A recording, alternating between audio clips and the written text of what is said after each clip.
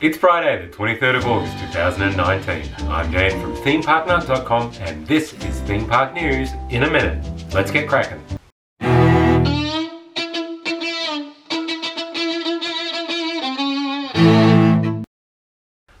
And the timer starts now. D23 has kicked off in Anaheim last night and we've got our first bit of theme park news. Epcot is getting a brand new Moana themed attraction called the Journey of Water.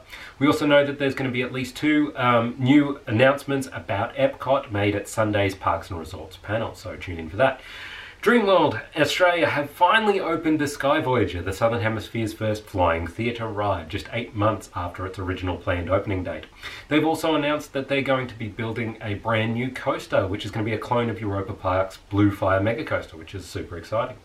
Kings Island in Cincinnati led the National Roller Coaster Day announcements last Friday with the announcement of their 2020 Giga Coaster, Orion.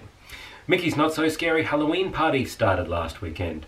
German theme park Tasmania has voluntarily closed their brand new ride when it was discovered that when in the air, the ride vehicles look like squash stickers, which is actually an offence under German law. Universal Hollywood has announced the final house. That's it for this week's Theme Park News in a minute. If you have any comments or questions, please leave them in the section down below. We'll be back on Sunday with some kind of a video, maybe about D23, maybe about Dreamworld, we'll see. In the meantime, you can check us out on Twitter at ThemeParkNut or our blog is ThemeParkNut.com. Don't forget to subscribe. And until next time, cheers.